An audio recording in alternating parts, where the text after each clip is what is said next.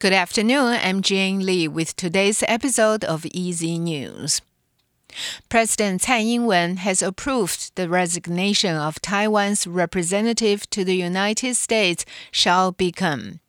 According to a presidential order, her resignation will take effect on November 30th. The order was issued following a press conference by the KMT, during which party officials asked if Hsiao's resignation had become official, as she is already campaigning as a vice presidential nominee for January's election. The Foreign Ministry says one of Hsiao's two deputies is currently serving as the acting representative to the U.S. However, he hasn't given a timeline for when an official appointment will be made.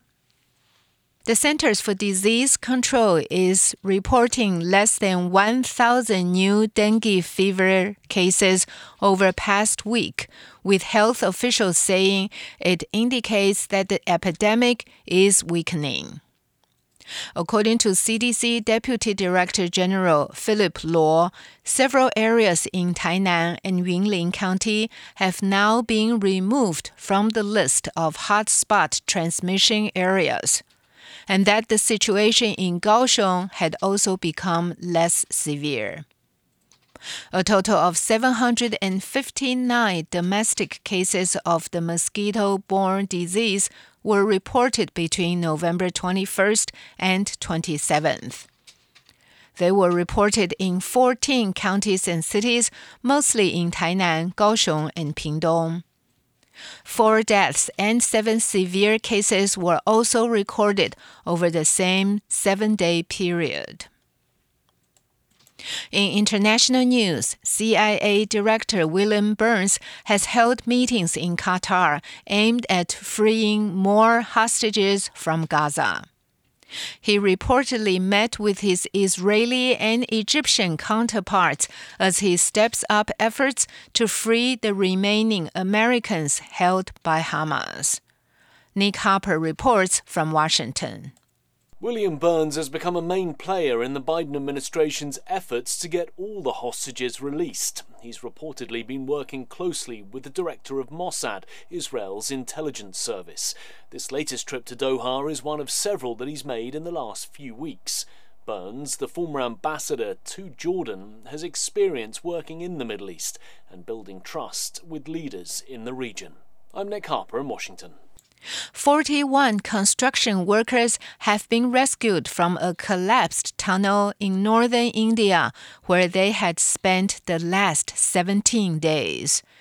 They marked a happy ending to an ordeal that had gripped the country and led to a massive rescue operation that overcame several setbacks. Locals, relatives, and government officials erupted in joy, set off firecrackers as happy workers walked out after receiving a brief checkup by doctors. Prime Minister Narendra Modi spoke to some of the rescued workers over the phone. He praised their courage and the rescue effort and said they were an inspiration to everyone. Finland is closing all crossings on the Russian border after accusing Moscow of deliberately helping migrants into the country.